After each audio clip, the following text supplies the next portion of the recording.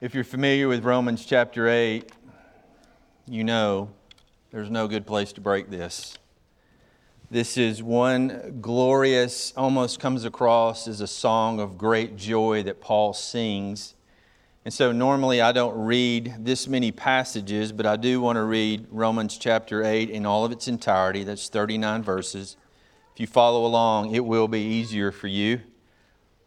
But as you're turning there, and before we stand, I would like to share one thing with you and how the Lord has already just worked this morning. If you came Thursday night where we celebrated the last Passover, I walked through Matthew 26. And also this week at release time when we had all the kids from Macedonia, I walked through Matthew 26.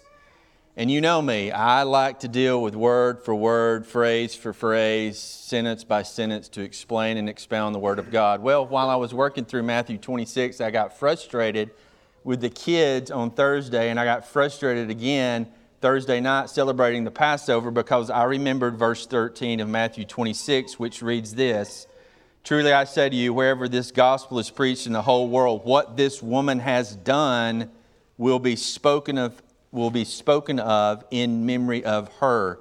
In other words, the woman with the alabaster box. This morning, Barbara comes to me and said, "The Lord laid upon my heart this song and I would like to sing it."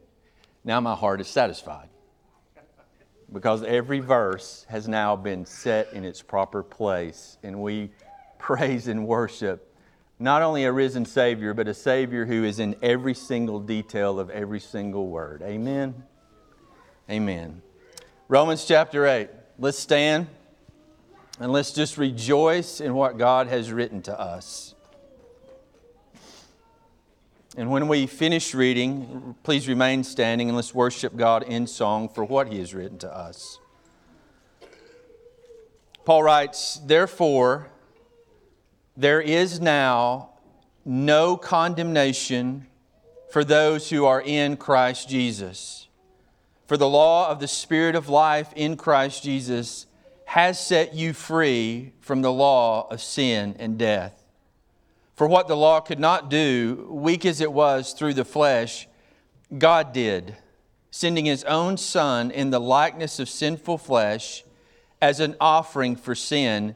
He condemned sin in the flesh so that the requirement of the law might be fulfilled in us who do not walk according to the flesh, but according to the Spirit.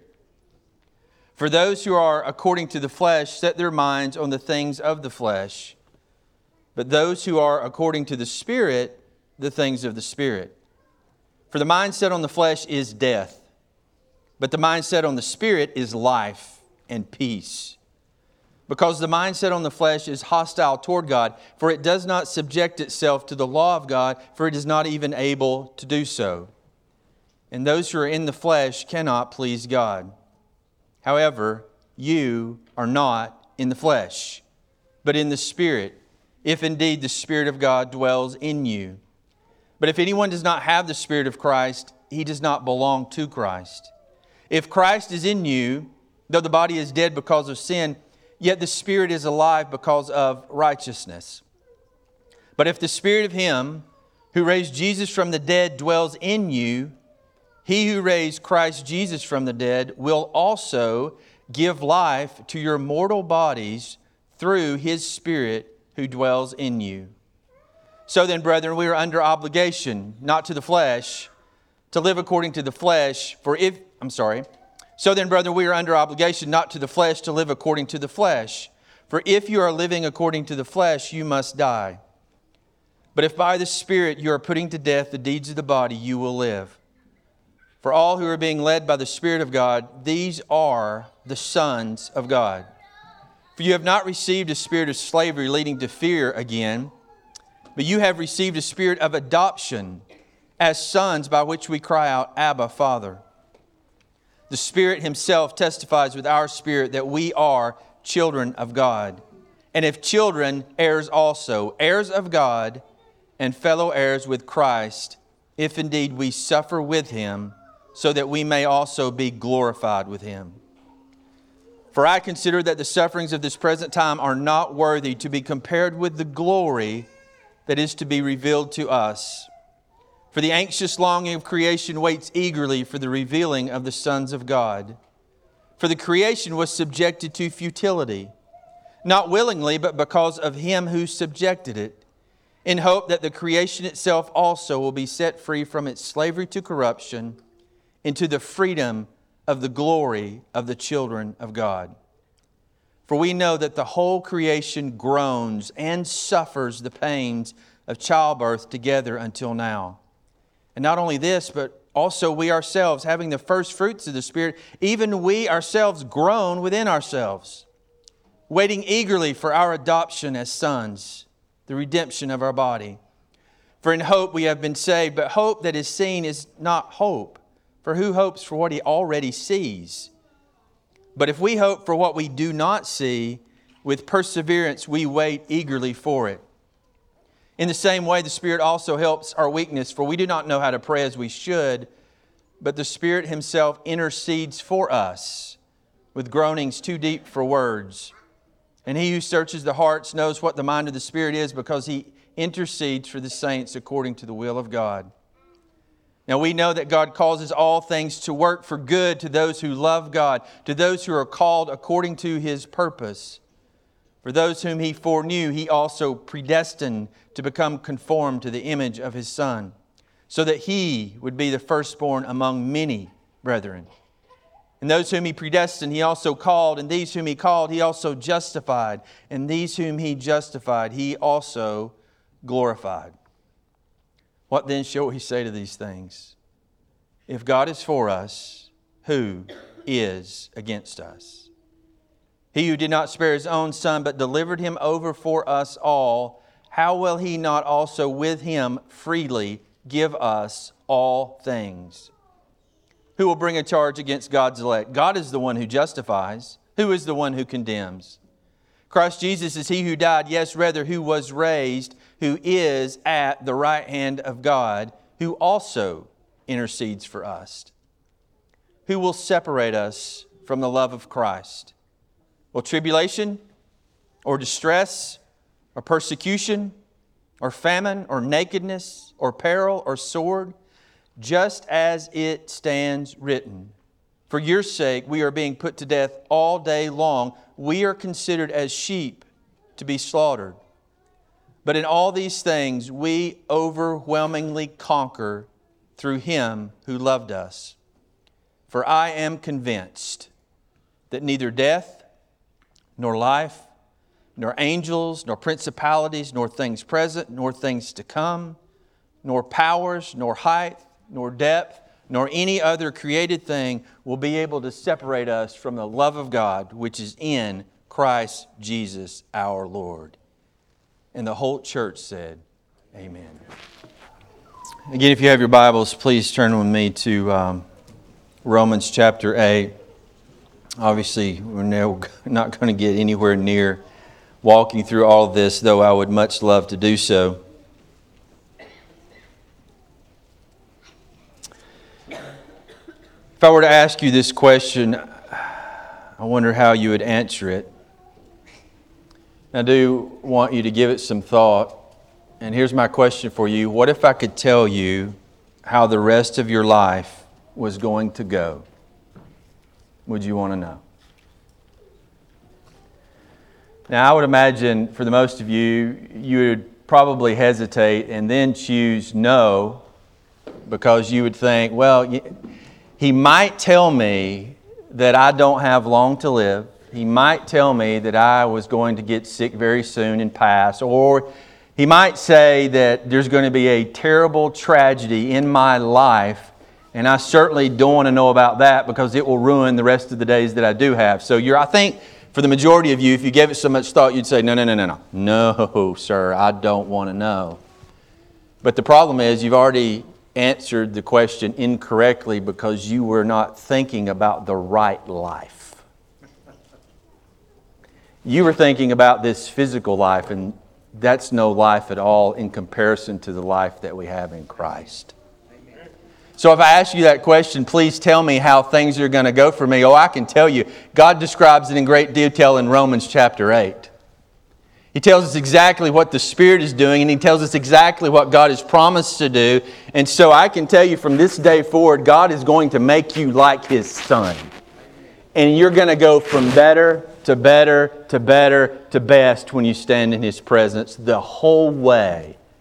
That's how your life is going to go from this day forward if you are in Christ.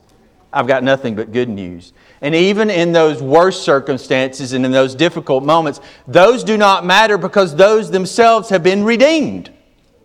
And God is using even those moments to work good in your life and to shape you like Christ. See, that's the beautiful thing about Romans 8.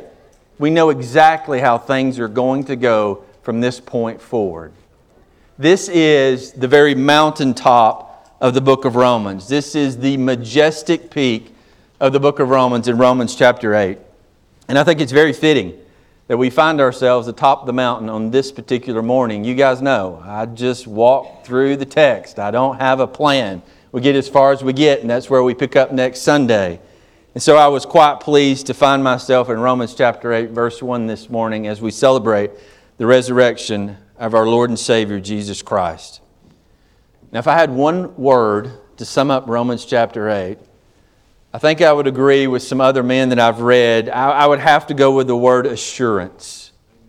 Because when you get to the end of this chapter, you understand just how certain it is that everything is going to go well with you, that you are going to be glorified, that you are going to be fashioned and formed into righteousness and holiness, and you're going to be in the presence of God for the rest of eternity, and you're going to spend all your days rejoicing.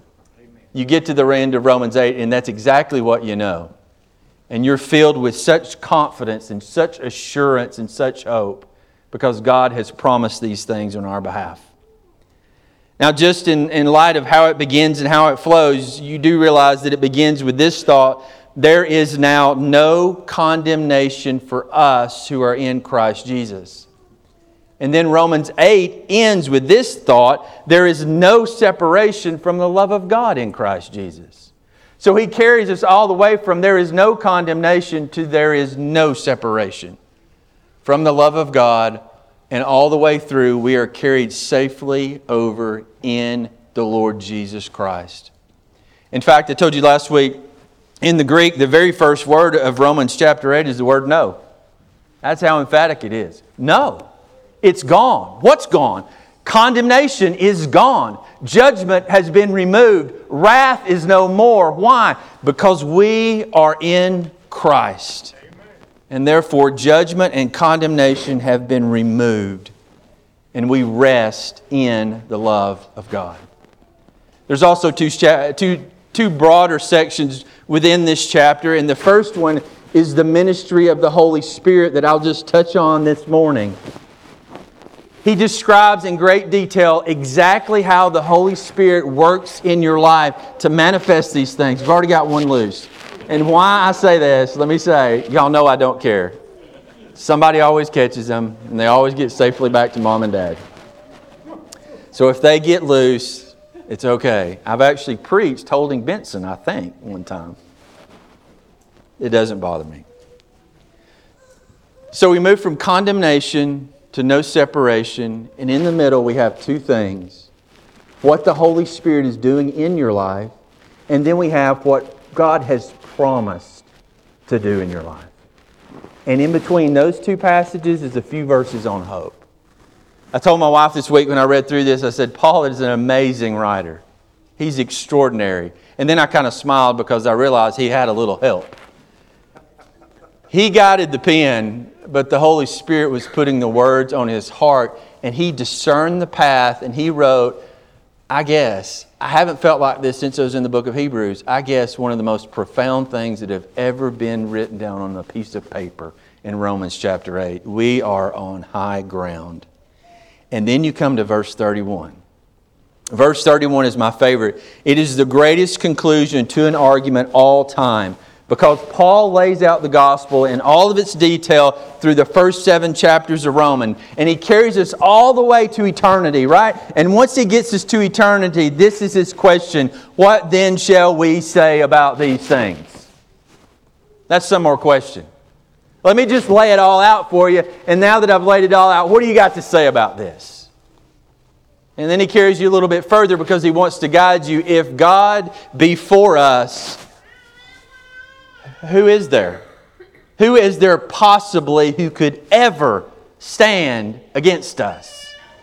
In fact, I thought about this. If the letter to the Romans was read as an argument, a closing argument before any reasonable jury, by the time they get to verse 31, the jurors would announce that there would be no need for deliberations. The case was quite settled in every detail. The verdict is unanimous. To God be the glory. To God be the glory. Amen. That's Romans chapter 8. And I would encourage you to read it, and read it, and read it, and read it, and read it again until you see that very thing. Because that's the path that Paul is taking us on as he writes these most precious words. But again, it all begins with therefore in the English. And it's therefore because he wants to bring everything that he has been saying to this great climactic close. And if you wanted to, and if we had time, I could take that therefore all the way back to Romans 1 verse 1, but I'm not going to do that. I do want to take it back to Romans 5:1 because that is the last time that he wanted to summarize everything with a therefore. He summarizes the first 4 chapters with a therefore in Romans 5 when he says, therefore, having been justified by faith, we have. And then he gives us a list. First thing that you have since you've been justified by faith in Christ is peace with God. How about that? That enough. I'm good. If all that we had was with peace with God, we're good at that point. But he gives us a list and he goes through these things in 5, like peace and grace and glory and hope and love. And we walked through those things during the Advent, remember? All these wonderful things because we've been justified in Christ. 6, he deals with grace. 7, he deals with the law. But all the way he continues to stack up all these wonderful things that we have since we have put our faith in the Lord Jesus Christ. And then he comes to 8:1 where he says, therefore now, there's absolutely no condemnation. But it's limited to a particular group of people. If you'll notice the verse, if you look at verse 1, there is now no condemnation for those.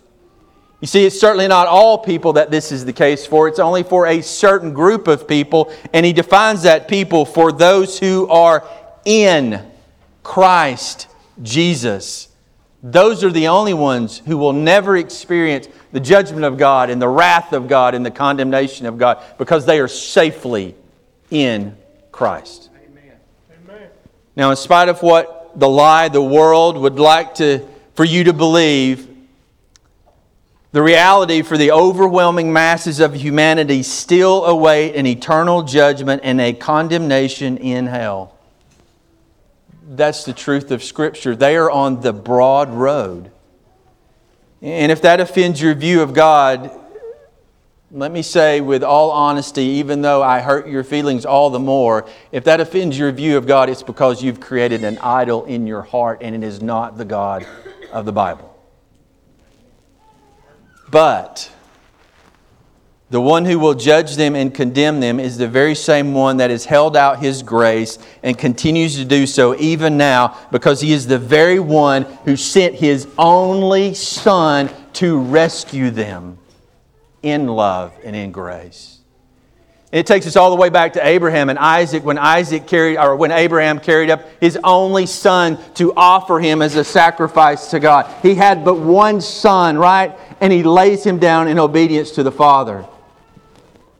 I don't know that Abraham knew that what he was doing was painting a picture, perhaps the most glorious picture of the gospel to ever be painted in the Old Testament, because then God the Father Himself would come with His only Son. And He would lay Him down, except this time the Son would not be rescued with a lamb. No, this time the Son's life would be poured out and consumed on behalf of those, right, who would believe. But being in Christ is the only way of rescue that God has provided. It is the only hope we have. And the very only way of being found in Christ is by hearing the gospel, the good news of what God has done on our behalf, and in placing one's trust and one's confidence and one's hope in the person and the work of that only Son, the Lord Jesus Christ. And through faith and faith alone, in this good news, we are brought into a union. We are placed in Christ. And for the past several weeks, I've given you the same illustration because I think it's an illustration that works over and over and over again. It's the picture of marriage. We are made one in marriage. One man, one woman are brought together in a oneness that we cannot comprehend until we get to the gospel, and then we begin to understand it a little better. Because through faith in Christ, we are brought into this vital union with Christ in which we share all things. In other words, His death has become our death. His suffering and sacrifices were in our place. He has died in our place for our sins. And now a great exchange has taken place at Calvary. Our depravity has become His righteousness. Our sin, His sanctification. Our death, His life. And it's no just ordinary life. No, it's resurrected life. When He was raised in newness of life, we were raised in newness of life. And this is the gospel, y'all. This is the good news of the Lord Jesus Christ. Because everything that was required of us has been accomplished for us through the Lord Jesus Christ on Calvary. It has all been settled. It has all been fulfilled. And it's fascinating that the gospel that was fulfilled is the very days that we celebrate even now. His death on a cross, we celebrate just this past Good Friday. His burial and then His resurrection on this day, the Lord's Day, the first day of the week. We celebrate this resurrection of the Lord Jesus Christ. His body beaten and bruised. His deity mocked, maligned. His life crucified and consumed and then placed in a tomb. As if a tomb could ever hold the glory of God. I was thinking about this. You know, the grave is such a fitting stage or such a fitting backdrop for the defeat of death. You think about this. It was like death played that game on its own home field. And once the game was over, once the battle was settled, the only thing that was left is you see a stone that had been rolled off to his side. It had meant to seal a tomb, and now it had been rolled over just needlessly and uselessly. It sits there now. A few grave clothes that are about, and a risen Savior standing in the garden in absolute victory over death. Amen. Man, what a day! What a day the Lord has made. And we talked about this, right? Thursday when we were celebrating the last Passover, that perhaps Jesus sang those very words in Psalm 118 as He marched to the Garden of Gethsemane. This is the day the Lord has made. Let us rejoice and be glad in it. Now you and I will sing that song forevermore. And when we sing that song, we're talking about this day. Because death is what stands over us. And if we're not careful, death is what still fills us with fear and anxiety. But you have to understand, as born-again believers, death has lost its sting. There's no more worry. There's no more concern. No, it has been defeated for us. And now we have nothing left but life and rejoicing and celebration. Brother Eldon knows. He knows it all too well. And I don't know that he could hear me, but if he could, he would say amen and amen. I know exactly what he's talking about. And he would tell us death is nothing but a bad joke. The only thing left for you and I is life in the very presence of God. And an empty grave speaks to that. An empty grave speaks loudly and continues to speak loudly of that. And the world could never